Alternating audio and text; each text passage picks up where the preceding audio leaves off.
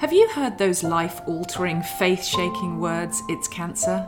Perhaps you're mid-chemo right now, or you're post-surgery, or about to start radiation, and you're full of questions and doubts as you battle on, wishing it would all just go away. Because when cancer strikes, we want to have hope and trust God, knowing He's got us and isn't going to leave us to face this alone. But it's so hard. Hard to trust He's good, because quite honestly, this doesn't feel good. It's hard to believe He's close, because the chemo chair can be a cold and lonely place. And it's hard to find hope and joy when life feels hopeless and devoid of joy. I get it. Hi, I'm Nikki Hardy, and this is a podcast for anyone journeying through cancer. Having lost both my mum and sister Jo to cancer, I was diagnosed.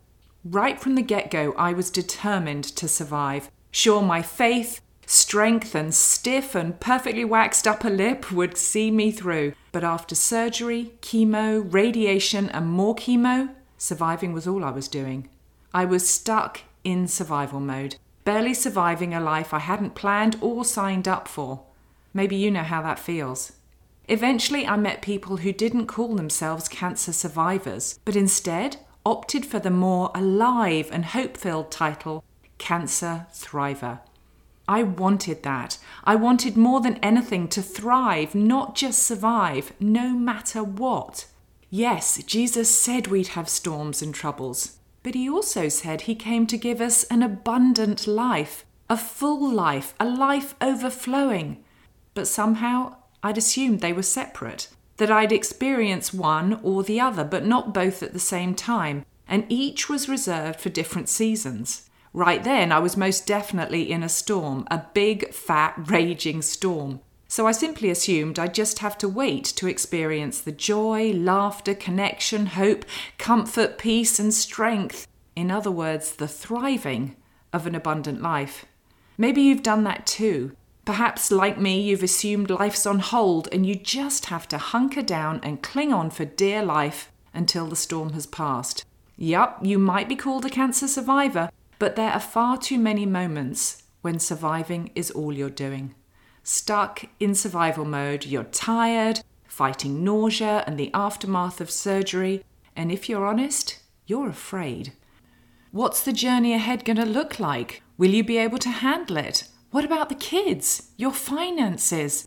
And you're silently wondering where God is, why He hasn't fixed it, and if He really cares. You long to rest in His arms, feel that elusive peace that passes understanding, and stand on a bedrock of hope and trust.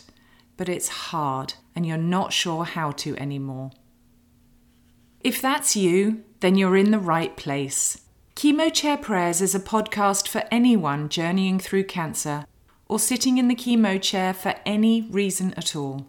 Each week you'll find a short story, along with one of God's promises, before we pray through our simple prayer format using the acronym TRUST, thanking Him for who He is and what He's done, resting in His love, unburdening our hearts, surrendering our hopes, fears and needs, and lastly, taking Him at His word.